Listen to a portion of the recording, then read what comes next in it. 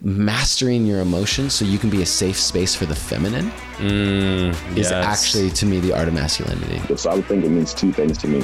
One, it's always like in the eye of the beholder. So realize that it's okay to have a different view than somebody else. Two, it's always being created and recreated. I think it means an openness to growth, an openness to learning, an openness to looking at what is masculinity to me and having curiosity about what parts are serving me and what parts maybe aren't serving me so well anymore. And so the art of masculinity is truly that. If you can master being a lion and a lamb, you've mastered masculinity. The art of masculinity to me means knowing how to gracefully dance between both the feminine flow and the structure of the masculine. This is The Art of Masculinity with your host, Johnny Elsasser. Hey everyone, today's guest is Philip Folsom. He is an anthropologist, culture development expert, and president and CEO of Wolf Tribe. In addition, he is the co-founder of Valor, a PTS and resiliency program for warriors and first responders. Philip is known for his unique adventure programming and tribe workshop that focuses on the primary culture components of building healthy and high-performance teams. Philip Folsom's reputation in the team development world is legendary. His in-person events, seminars, and experience have dramatically improved the lives of over 500,000 people, teaching the importance of peace, power, and sacred purpose. Philip is a regular contributor at the USC Marshall School of Business and sits on the high-performance board of Red Bull.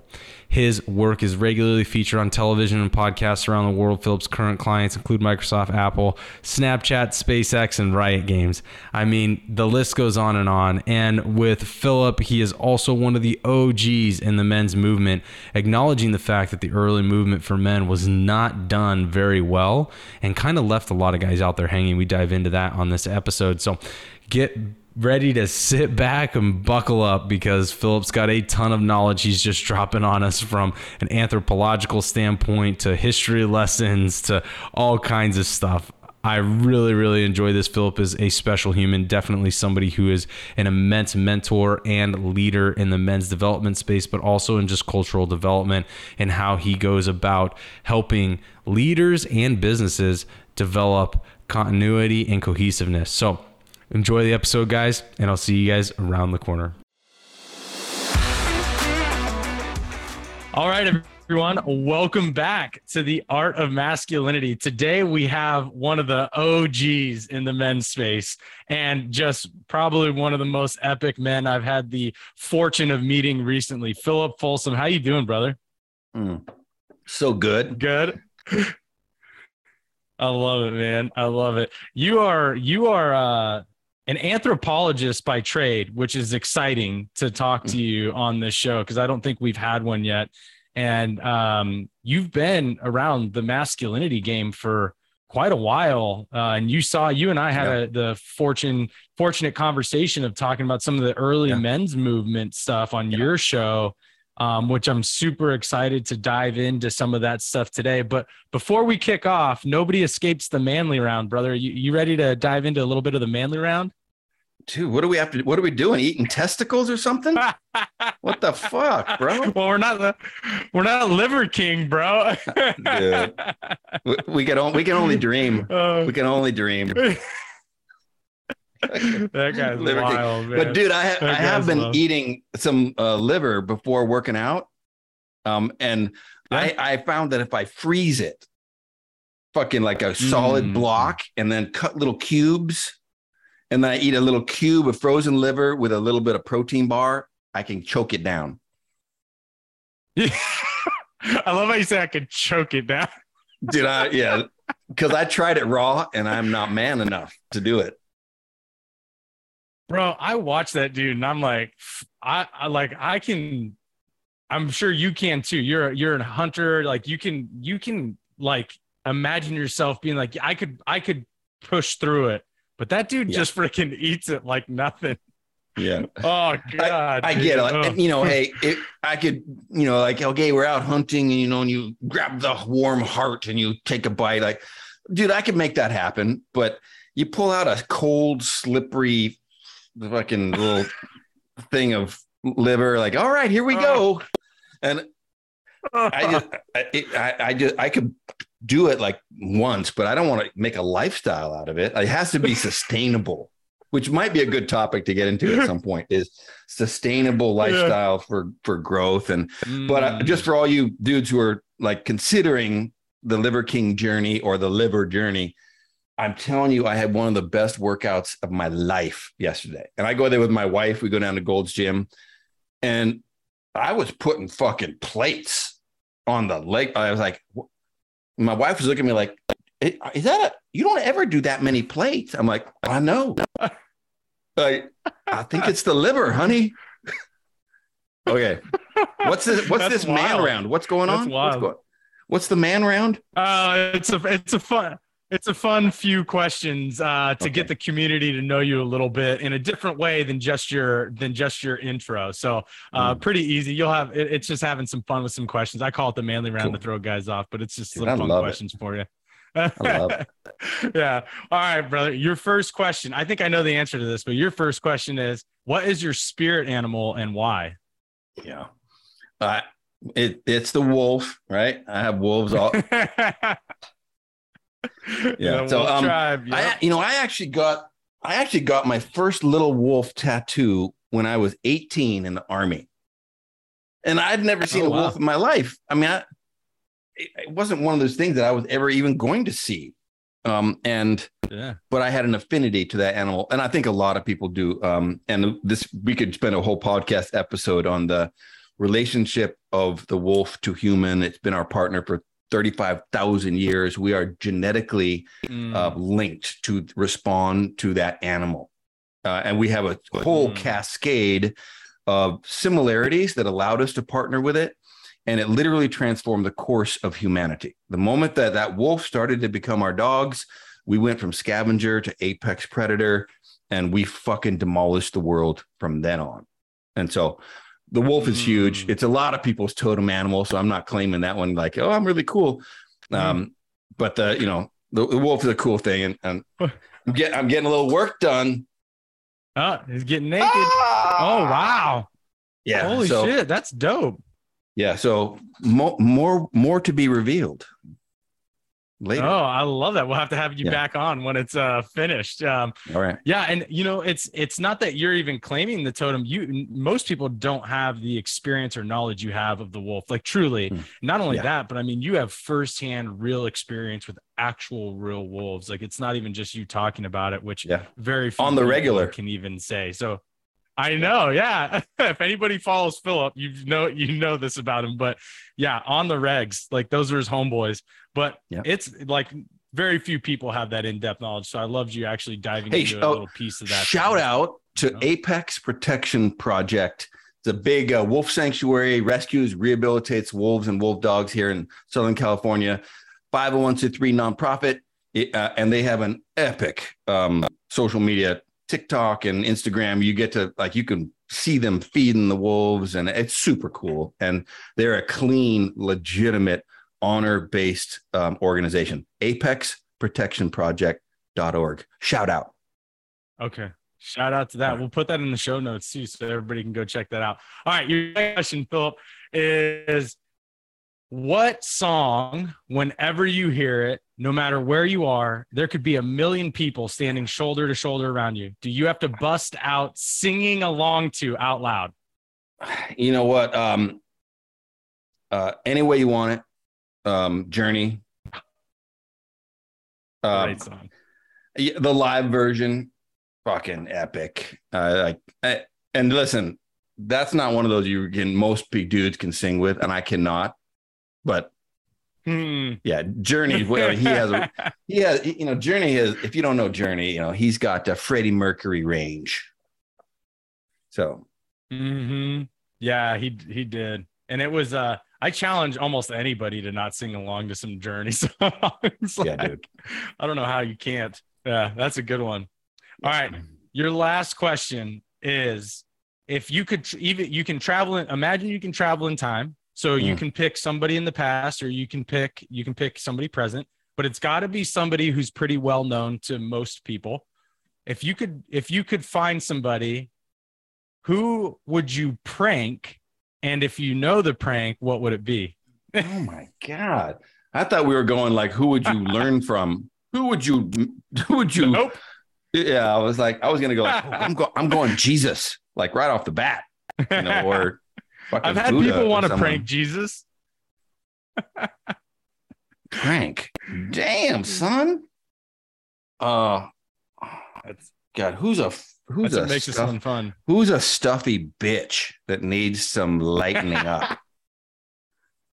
But somebody who's not too scary. Like you're thinking maybe Stalin, but that wouldn't go well. No.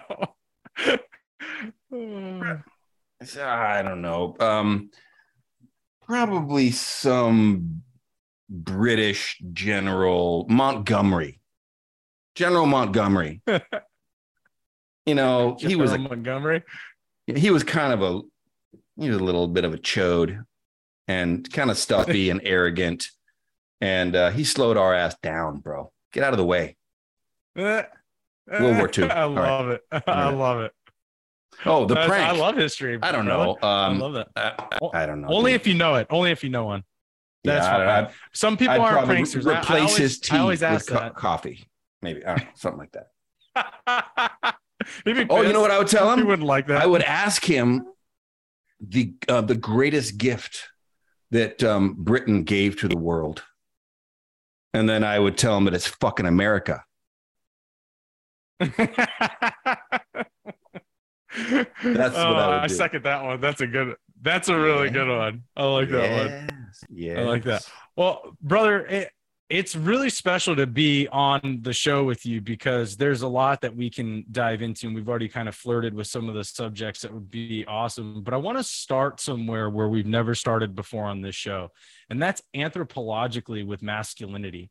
And I wanted to dive into kind of this aspect of how there's, kind of the understanding and research of the sociological effects of masculinity aren't super deep, and they haven't been really researched very long. What are you seeing from the time of kind of the early men's movements that is now translating maybe better with today's men, I would say? Yeah. Okay.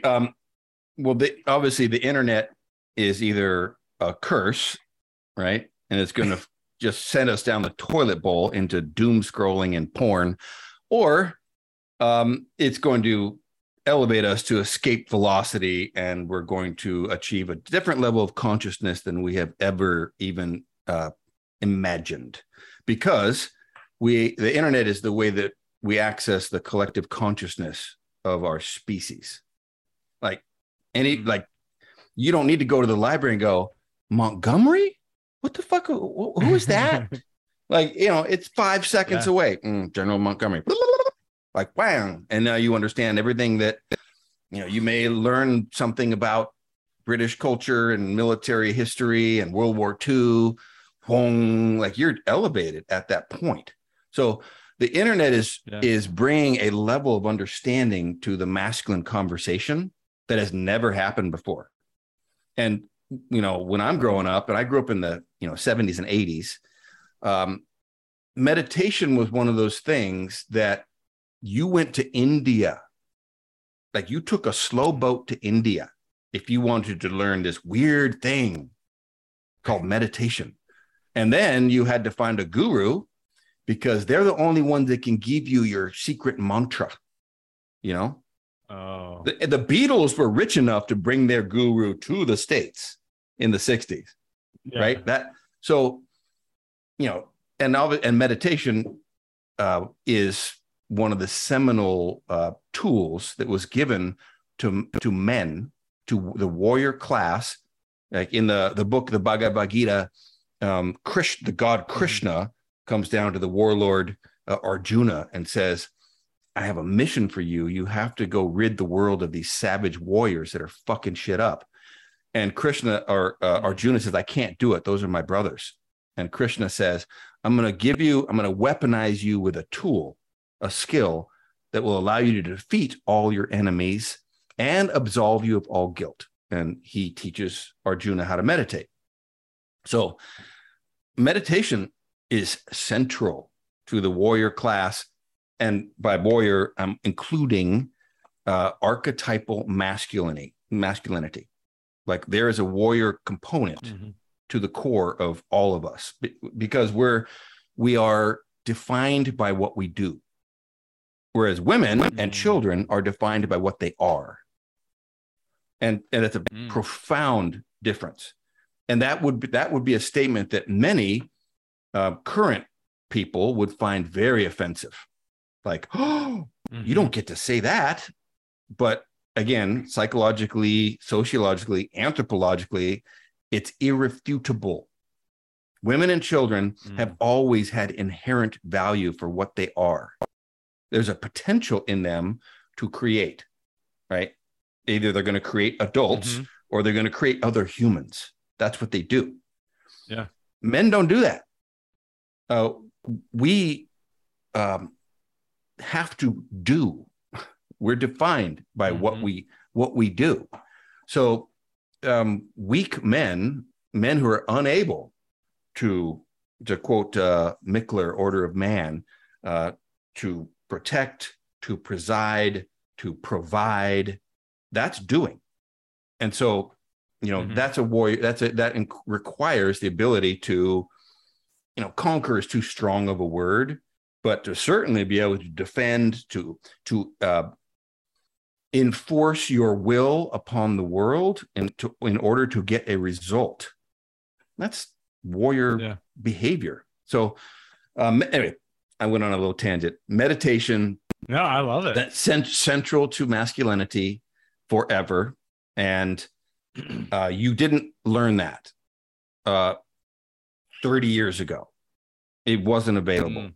Now, every transitioning veteran that I know has at least some sort of awareness or active practice of masculinity, meditation. And I can give, a dozen other examples of absolutely transformational things that the internet has provided for this conversation. So we are in the golden age of masculinity.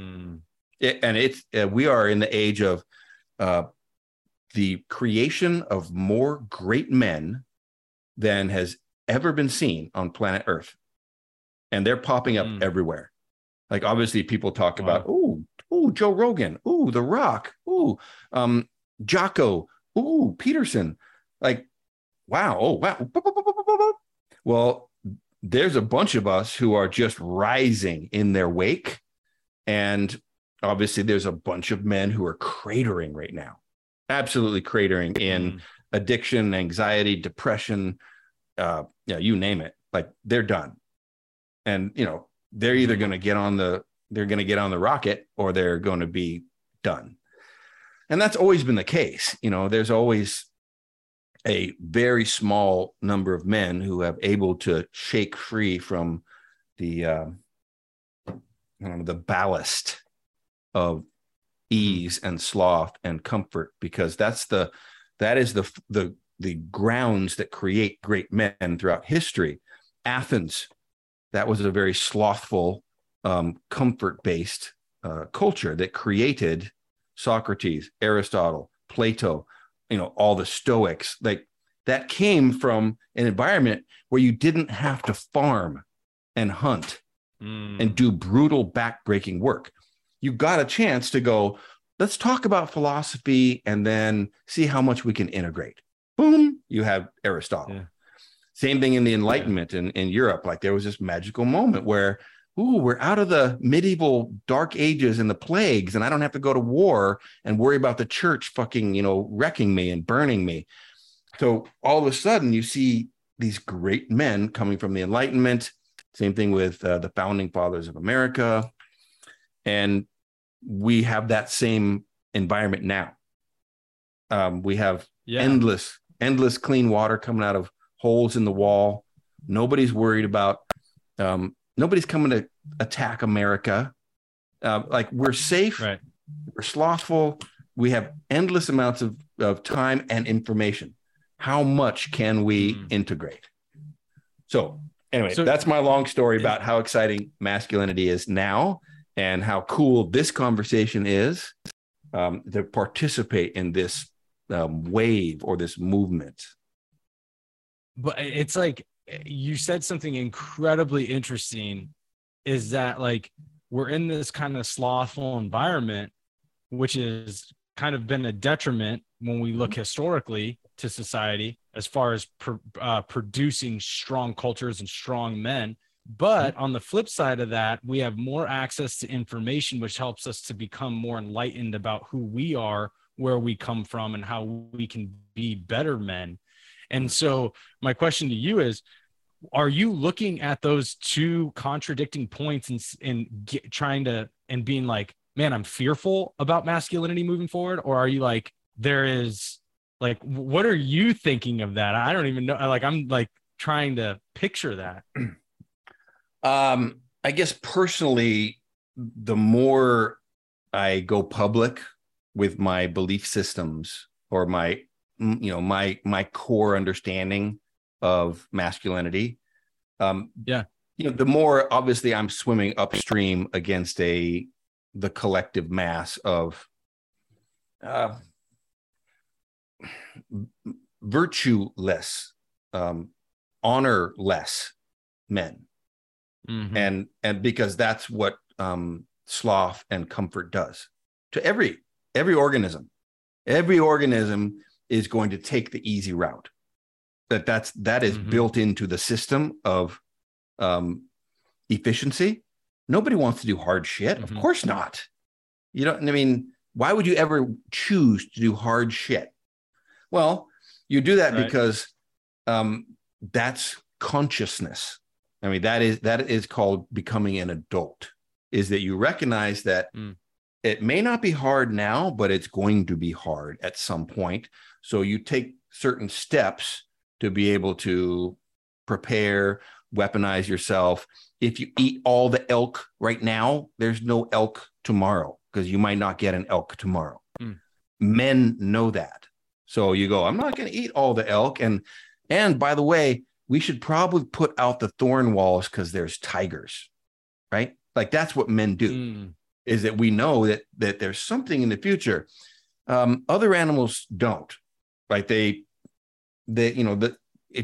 spent time in Africa, and when the lions are not hungry, the zebras graze right next to them, right fucking next to them. And then the young lions, well, they'll go over and kind of play with the zebras or the foxes, it's like a little play game. And then all of a sudden, like around dusk, you hear, and all of a sudden, like your hair goes up and the guide's like, okay, we get back in the truck now. And the zebras go move off. They're like, all right, shit's hunting right now. You know it. Yeah. And so what's the difference? Like if the zebras could see the future, if they could see tonight, they would handle that shit, right? You'd get 100 zebra boys together and they would just go stomp the shit out of those fucking lions. All right, no more lions. There we go. But they don't have the ability to do that because they don't have that. We don't have consciousness. Like that's meditation. Is it elevates you into this awareness of, I am not just the product of my senses and this monkey brain, and it allows us to unlock decision making, and that's the you could call it. And hey, in biblically, that's called free will. It's divine. It's unique, and it takes a lot to claim that free will. If you're just stuck on this, like if you're taking a shit with this in your hand, I challenge anybody watching. And you're like having a 45-minute shit, like, come on. Yeah. You just sacrificed your free will. And which means you're an animal. You are now a base original sin animal. And that's the majority of men as I move through the world. And the more I am public about some of those things, obviously the more blowback there is, right? From the collective consciousness of our society. And I always remember, kind of one of the axioms of when you're playing video games and you get lost, you get turned around in some level. You're going the right way when you find new enemies. Oh, there they are. There's the enemies. Oh. Finally, I'm in a new level. So that's life. And the fact that there are certain, like when Peterson got his haters, he found his way. Mm-hmm. And that is true. Same thing with Rogan. Same thing with the founding fathers of America. Like, you know what? You know the fucking balls that it took to sign your name to that declaration? There's a death sentence. Yeah. Death sentence, yeah. All right, there you go. Like, I just called down the wrath of the boss, the level boss, the ultimate villain. And you're just like, yes, it's time. So, I'm not playing at that level, but at least I'm acknowledging that there are enemies. That's too strong of a word. They're people who are out of alignment of the way that I see the world. Yeah. But you got a lot of strong men that stand shoulder to shoulder with you that are following you, and you're paving the path with them. I couldn't do it. You're helping. Yeah, I couldn't do it. Yeah. Like, if I didn't see Jordan Peterson out there getting the shit kicked out of him in the arena, like if that man didn't exist, there are a lot of us that would not be owning just this common sense applied stoicism that is like, duh. And there's I've got hundreds and hundreds and hundreds of those men who are on that journey, which is empowering, and they're the ones that are making a difference, and they're the ones that are doing the work, and so it's powerful, that is where we are. And I think it's powerful that men like you are standing up, because you're invigorating another group of men, and you're one that leads to hundreds, and then those hundreds lead to thousands, and those thousands lead to millions, and like it's that culminating effect. But one of the other questions I wanted to get to ask you, because it's very intriguing to me, is that when you came up during the time of kind of like that first men's movement, like the 80s, really, because Robert Bly was probably one of the original guys, right? Like that was coming up for like the men's movement. He was a poet, my favorite, actually. I love, most people don't even talk about Robert Bly in the men's space. And I actually love that you mentioned him earlier. But when you were coming up, why didn't this take? Why didn't this strong men's movement of balance, right? Like the balanced warrior, why didn't that take? Because number one, it wasn't balanced, and it wasn't warrior. It was men escaping their duties. It was the Burning Man of my generation. Like, I don't like having to get up every morning and have to go to work. And I don't want to do these hard things of fixing my addictions and my marriage and leveling up my kids when it's not fun. So, and it was the product of the 60s.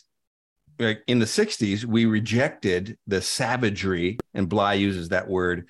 An adolescent wild man is a savage. And we have our, what version of masculinity for a long time, because we're uninitiated, is that we are to claim any sort of masculinity, you become a savage, a bully, this thuggish, weaponized, just ape. And so in the 60s was like, we're rejecting masculinity as a whole. It's like saying, well, I didn't like that cop who did that horrible thing, so defund the police.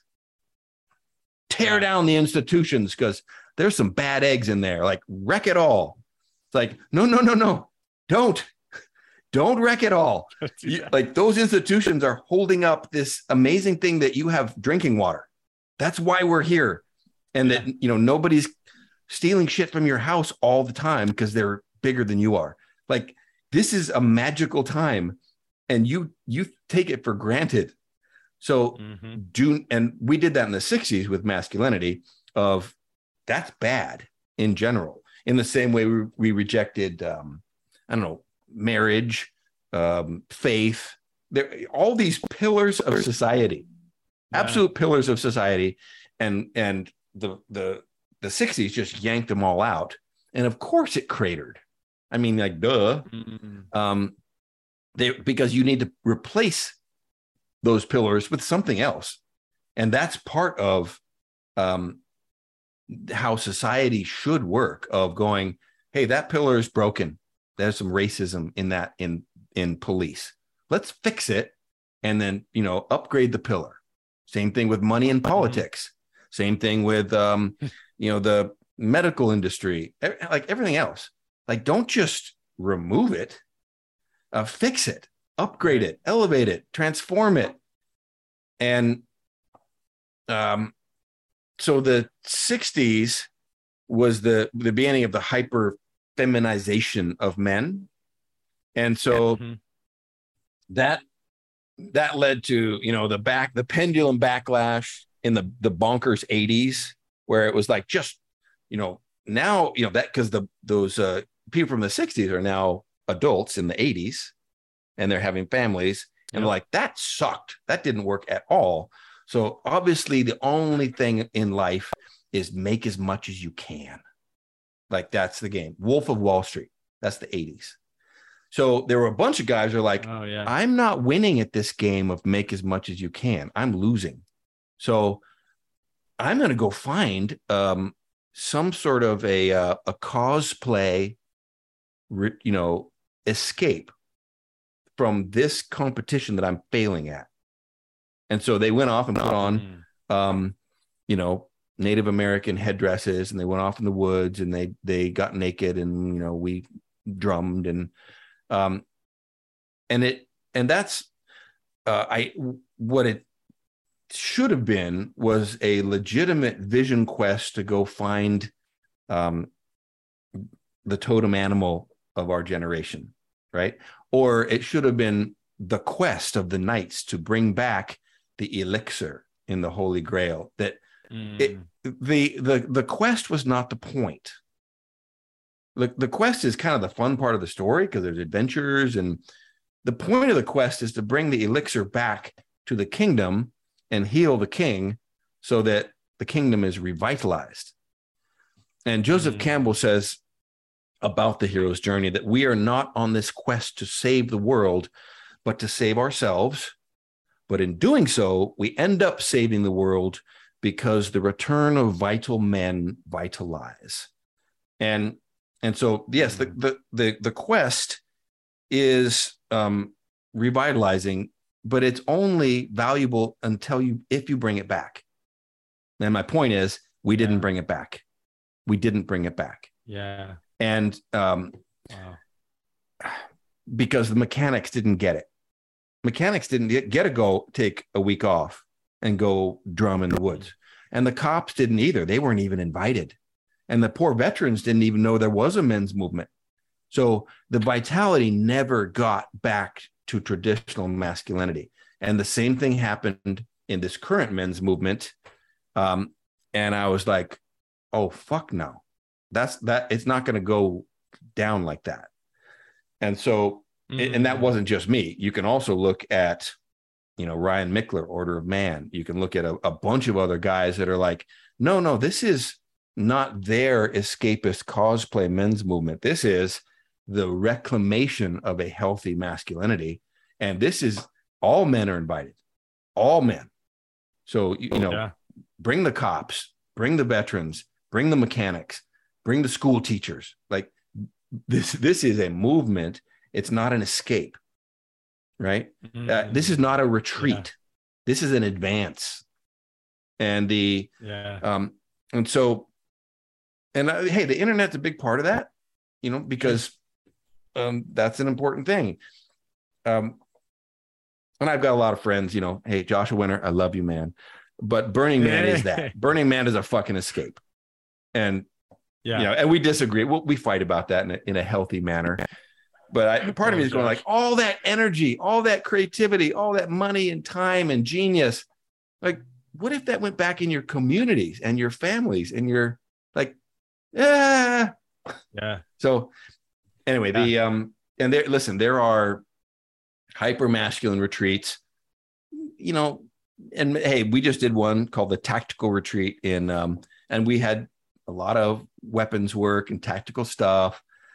But there was a lot of heart-based things as well. Like we all cried, we all wrote letters of forgiveness to ourselves and our dads and all that stuff. So, but there are, men who are pretending to be Navy SEALs and they're escaping on the right. Yeah. And there are also a bunch of Burning Man, proto shamans escaping on the left. So we're still doing it. It's still there. But what's really cool is both of those extremes, and I can own, I'm a theatrical, bombastic dude too. So I've been on the extremes as well. But the cool part about it is the internet has created the dynamic with men's work that is the same thing that the UFC did to martial arts. And what the UFC did was it silenced that 10,000-year-old conversation or debate about what's best. Yeah, it's now answered. It's irrefutable, and it's constantly changing and evolving. But there is only one combat form, and it's called MMA. And it's different every year because it's endlessly evolving. But if you're signing up for a Shotokan class, you're not signing up for a combat class, a self-defense class. You're signing up for a martial art. So, that it is it's what called punctuated equilibrium in evolutionary biology. It's like there's moments in history where things just explode into variation, and then it's decided. All the other branches die off because they were not effective, and the one new one that was adaptable to the new environment is the one that is the new species. And so the UFC did that. It closed the doors of 10,000 dojos around the world. Glunk, glunk, glunk, glunk, glunk, glunk. Mm-hmm. There is no Taekwondo. There is no Shotokan. There is no Kempo. Those are archaic forms. There's only Jiu-Jitsu, MMA. So the men's work conversation is you can do all sorts of kooky shit. Like you can carry logs down the river, and you can do eye gazing, and you can try all sorts of crazy stuff. But does it work? Is it effective? Our work is evidence of our efficacy. And I'll say that again for you guys watching. The outcomes or the product of your work is evidence of your efficacy, which means, are you making more money? Is your practice or philosophy getting you more sex? Are you happier? Is your career more fulfilling? Those are the measures of our practices working. And what's so cool about the men's workspace is everybody's watching each other and they're seeing what's working. And so the things that are collapsing into this one men's work movement, and we're all starting to look real similar, which is cool, is breath work, meditation, sobriety, ice baths, fighting, weightlifting. Like, all of a sudden, all these different fringe belief systems are like, are you on the way? Are you living the way? And we're not there yet, but it's super exciting. Like we're seeing a bunch of enlightened savages coming back into the bad word, because I just talked about how bad wild men. We're seeing a bunch of enlightened, powerful wild men re-entering the human space.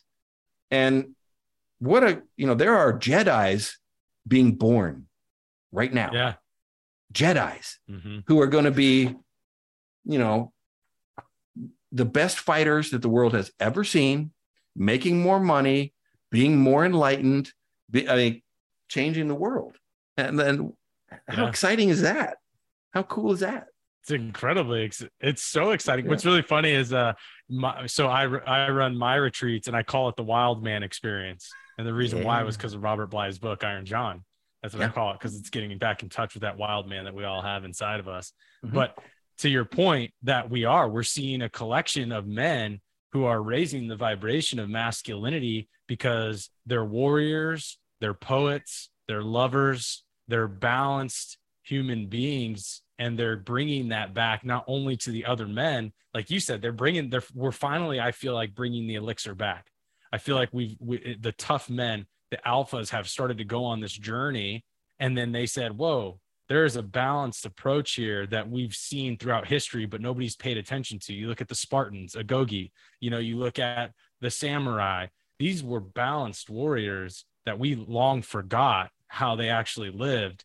And we failed to bring that back to society, but you're seeing it now, which, like you said, this is exciting times for masculinity, for the men's movement. This is the next. I'm excited to see the next generation of boys that are coming up from these men right now. Right. Yeah.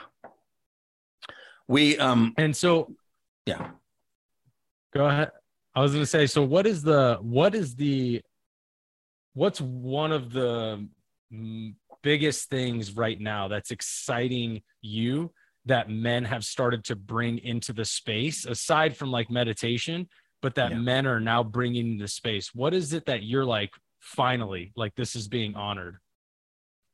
The big one for men, and this is probably the primary lever of reclaiming masculinity of all sorts, not just masculinity, consciousness, claiming free will, whatever you want to, like. It's not this is not just a simple decision of, well, I'm going to be different. I'm going to, change my story. You don't get to change your story arbitrarily. That's called spiritual bypass. We change our story by repetitive new actions that drive different results that over time nibble away at this, fortress of our old belief systems. And it takes a long time to do this, and that process is the process of initiation. It's how you go from an adolescent with that old paradigm defining operating system to a mature psychological state, which is an adult, either man or woman.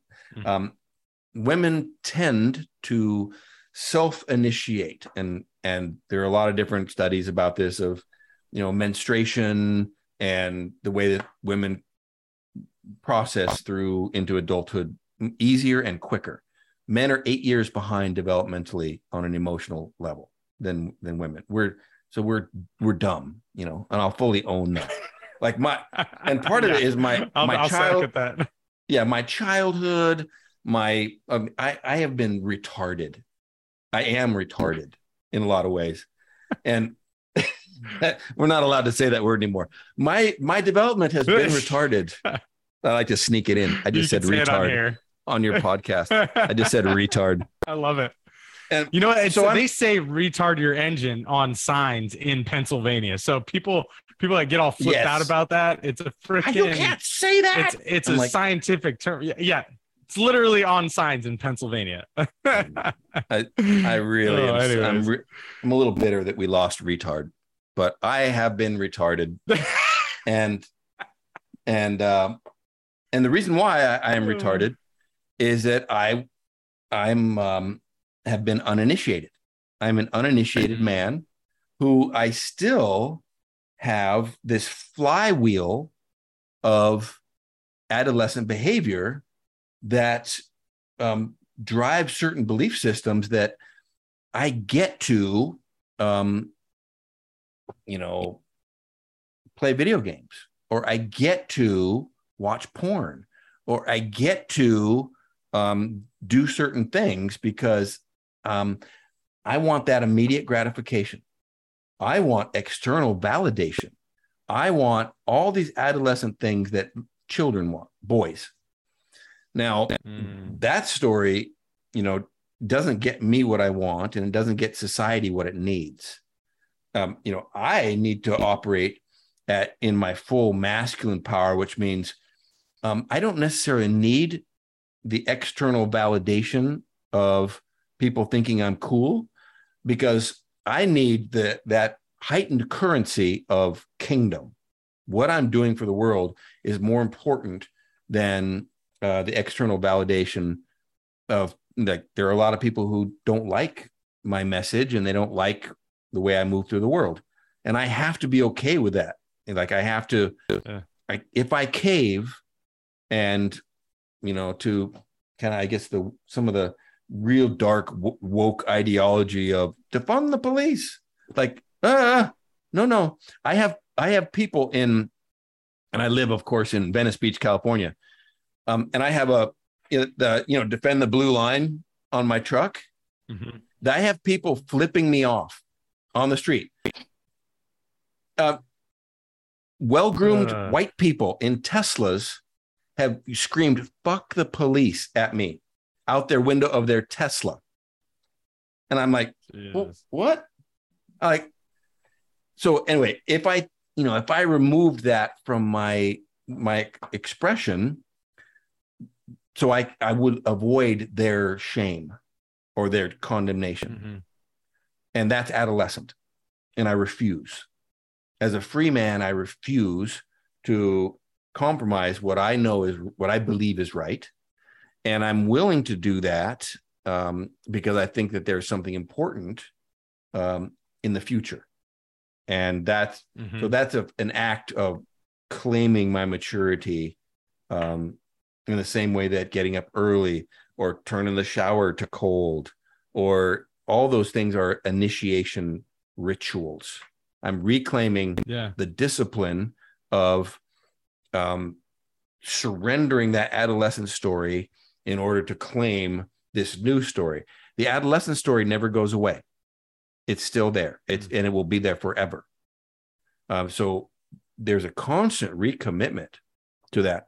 In Iron John, this is the moment where the prince goes to the garden. Right. Mm-hmm. He leaves the kitchen and the ash work of his adolescent story, which is his wound, right? He's healing his wound, which is the first day at the sacred spring where he's bleeding into the water. So that is healed in the ashes phase, which is the abyss. And then you go to the garden, and this is when you start claiming your new story. And the garden is a really important metaphor because it's a walled garden. And the walled garden is built by and maintained by our discipline. This is how we keep all those distractions and judgments outside so we can do the work we need to do in the garden, right? Mm-hmm. We need to keep doing that work, which is healing and vitality and love. And then, of course, there is the next phase in Iron John where you have to go claim your kingdom. And so there is a sequential journey for men. And a lot of men want to spiritually bypass all that work.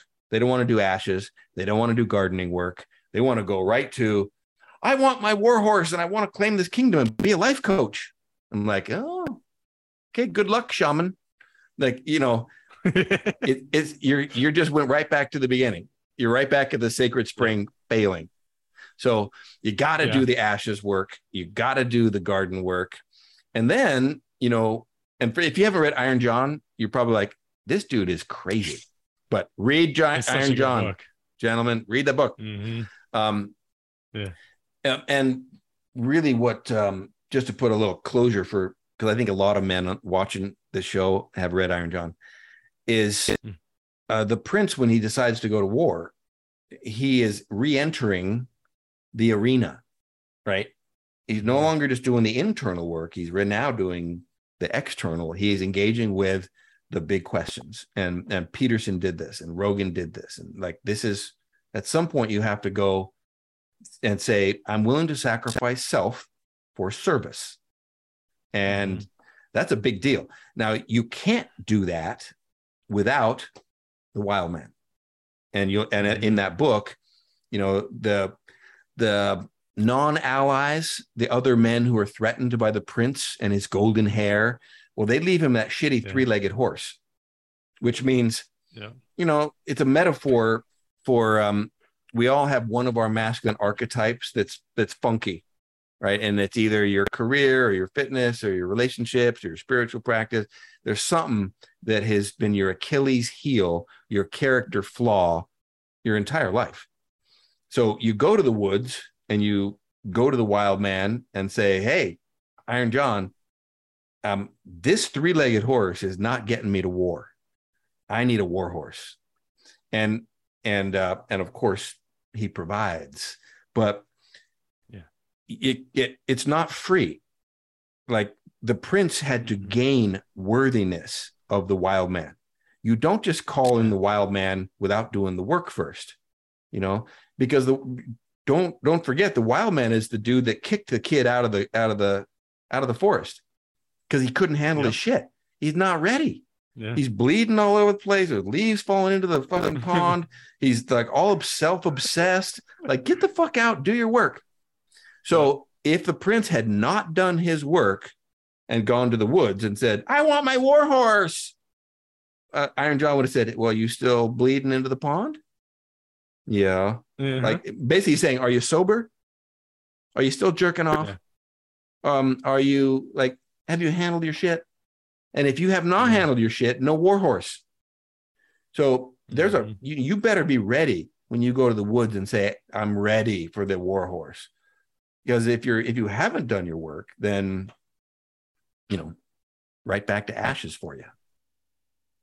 I fucking love that entire monologue right now. That may be my favorite part of the show. That was so good because you're breaking down this very impactful book as a piece to masculinity that you're seeing in today's society that more men are taking on, but many men are still shying away from, which is that initiation, which is dealing with your shit. Yeah.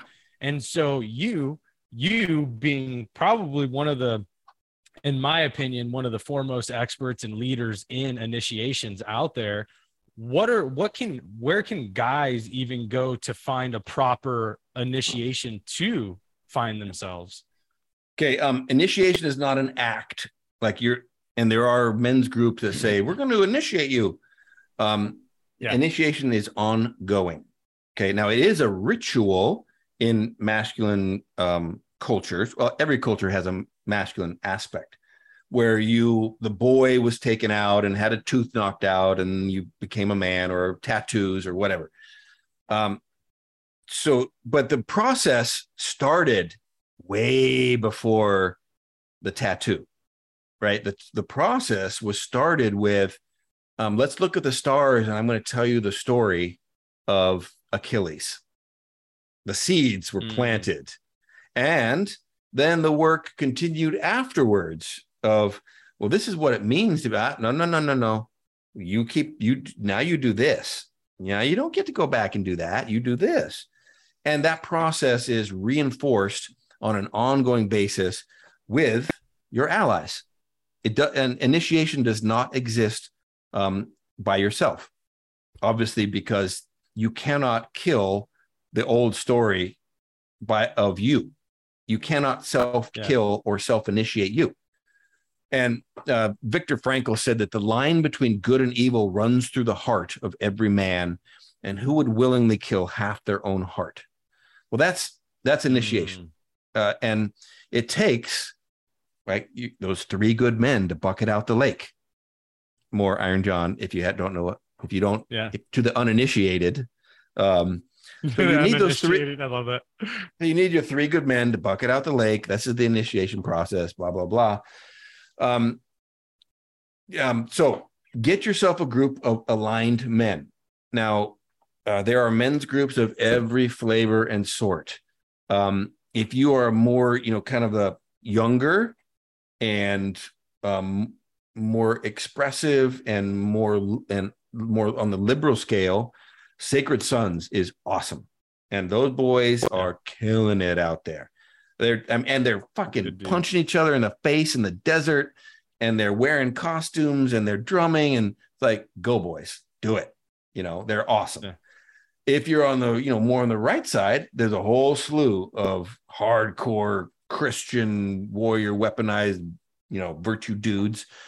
So, and then a bunch of guys in the middle, right? For the older dudes, Everyman, great men's group. Lots of good theory, well, kind of grounded in a lot of mytho-poetic stuff. Anyway, and then of course my favorite men's group. I was gonna say, I was like, what about K4? What about we're right in the middle. We're in the middle there. We're like we're pretty much in the middle of like, hey, plant medicine's cool, but we also go shoot stuff. Like, okay, we're somewhere in the middle there. Yep. Okay, but yeah, I think I fall right in line with you guys. Initiation. And we live in an artificially comfortable world. We live in a world where obviously our lifestyles are unhealthy, our food is non-nutritious, our careers are unfulfilling, like blah blah blah. So these artificial times require artificial means. We have to supplement our nutrition. We have to find purpose and meaning outside of many of our careers. There are many artificial things that we have to do. And the initiation process involves being uncomfortable. That's the game. And you didn't used to have to go try to be uncomfortable. Life was fucking uncomfortable. Like, go hunt a bison with a spear, bro, and you will know the meaning of discomfort. Wearing a loincloth in the cold of North Dakota. Yeah. Like, there you go. Like, that's a man. I don't want to do that. Yeah. In fact, I would die. I mean, I would just die. I would die. So we do have to find things where we're experiencing some discomfort, which is obviously why, and I know there's a lot of physiological evidence for ice baths. I think it's just fucking hard. I think it sucks ass. Yeah. I just think that it means if you can turn the water to cold, you just initiated yourself into a different level, right? You just recommitted to owning your free will as a human. And there's a reason why jujitsu is so popular. There's a reason, because you're dealing with life and death, right? And there isn't anything more profound than that. And if you've never been to a jujitsu class, prepare to be killed. 10 times a night, you're going to have some fucking dude kill you. And then you get to tap and you're reborn like, wow, you would have just killed me, huh? And they're like, yeah, I didn't. And you're like, oh, that's amazing. Let's do that again. And so, jujitsu is a great way to not only experience the legitimacy and authenticity and wild man relationship with conflict at its highest level. And the reason why jujitsu communities are usually so robust is that you don't get to play like that unless you're an honorable man. I'm not letting some fucking dude choke me unless he's an honorable man. Like, and if you come into a jujitsu school as a adolescent savage, woohoo, you're going to see the professor in the back of the room talk to the gym enforcer and go like this. And that's just the fucking crush this guy and get him out. And you're going, and you will be domesticated very quickly if you're that guy. Yeah. So very true. Yeah. Initiation. Yeah. Take cold showers, go to jujitsu, find a men's group. I love that. I had a friend actually go to Sheepdog with Tim Kennedy, and he was basically they were doing their mat work and they were doing jiu-jitsu, and he got nailed in the nose by one of the guys. And so he was a former like collegiate wrestler, and Tim had like 2 rules, like no throwing, and it was something else. And he ended up doing both those, violating Tim's rules. So like you said, Tim pulls him off to the side and for 5 minutes just basically kicks the crap out of him in jiu-jitsu, like hand over mouth and like closing his nose and just grinding, like, grinding kicking the on the face, kicking the crap out of him. Yeah. Choking your jaw, just rear naked choke on the jaw. Like, Yep. But that's what it is, man. But I love that. No, brother, this has been such an amazing podcast. I knew this episode was just going to be a jam. Like it just flew by, and you have such wisdom, brother. I truly am grateful for you. I'm grateful for how you show up in this world, how you're conditioning men. For everybody out there listening, how can they follow you? What do you got going on right now? How can they get in your ecosystem? And we'll link everything in the show notes. Yeah, a couple things. I have really 3, I don't know, brands or expressions in the world. This is a resiliency program for, a lot of it is warrior based. So it's cops and veterans and fire, but there's a lot of, trauma nurses. I mean, they've seen more death than anyone else. Teachers in inner city schools, like. Single parents, these are tough times, and Jordan Peterson says, if you have to fight a dragon, you should go to its lair or it comes to your village. Well, the trauma dragon that has been kind of in the warrior space, like, oh yeah, those poor warriors, they're committing a lot of suicide, but thank you for your service. It's in the civilian world now. So Valor is a resiliency program, and we're launching, I think, next month. So there's going to be digital curriculum, going to be a bunch of workbooks and things. So valorresiliency.com. There's my culture and leadership work, which is Wolf Tribe, and that's mywolftribe.com. And I work with organizations all around the world, leveling up their operating systems, and I'm sneaking kinship in the back door. That's kind of the work of that. Don't tell anybody, because I'm just making them actually a lot of money. But what I'm really doing is I'm recreating kinship systems. And then, of course, k4men.com. This is my just fucking labor of love and favorite thing happening right now with everything we're talking about. We're just wrapping up cohort 8 of a 3-month rite of passage. And this is kind of the introductory, it's an initiation process where men go through 3 months, once a week. It's all online. You have accountability groups. And the next rite of passage starts September 15th. And it's capped at 120 guys. So jump in if you are called to adventure. And that's all the good stuff. So, Philip Folsom on Instagram. Yeah. I'm not on there a lot, but sometimes. Yeah, and then you got your website as well. It's got all this stuff, and we'll link that. And I couldn't think of 2 better men to subscribe to and follow and join in their community than K4 with you and Joshua Wenner. Just amazing human beings. So truly, truly grateful for you, brother. Your last question before I let you hop off and get to that really warm Venice weather right now. Your last question is, what does the art of masculinity mean to you? The art of masculinity is constantly recommitting to growth, because without strength, you cannot serve. And service guides growth, but growth powers service. And I think that encapsulates masculinity is we have to be strong. We have to be able to protect, provide, preside. We have to be able to impact and elevate and protect the world. But we also have to make sure that we're guiding and we're navigating that process so that we don't become savage, right? And we stay wild. Keep wild, man. I love that. Well, thank you, brother. I appreciate you. I appreciate your time. And to everybody listening, as always, remember to drop the ego and stay humble. Until next time.